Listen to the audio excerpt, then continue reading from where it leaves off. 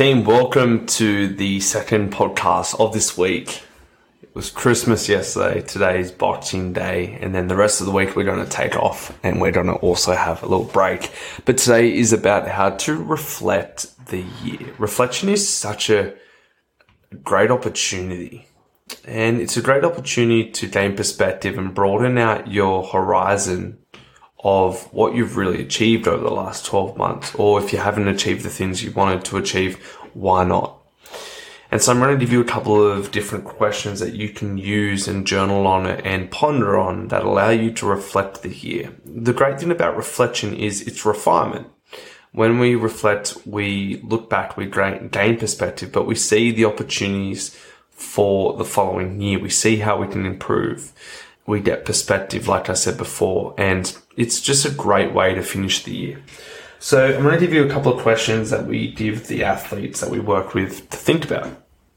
And you can journal on these as well. The first one is, what lessons did you learn from challenges that you encountered in 2023? That's the first question, so you can write that one down. The second question is, why will these challenges of 2023 and these lessons from 2023, how will they shape you in 2024? Why will you be better for them in 2024? The challenges that you've experienced in 2023, why will you be better for it in 2024?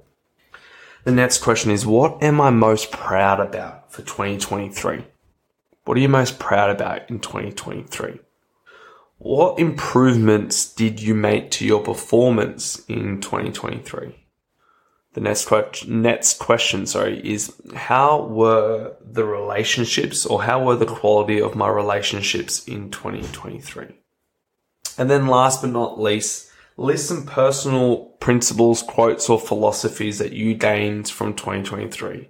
These could be quotes, these could be a chat that you had with someone, epiphany moments you had. There's no right or wrong answer here. What are some personal things that you've collected throughout this year that you're going to carry close to you as guiding principles going into 2024? So list some personal philosophies from 2023.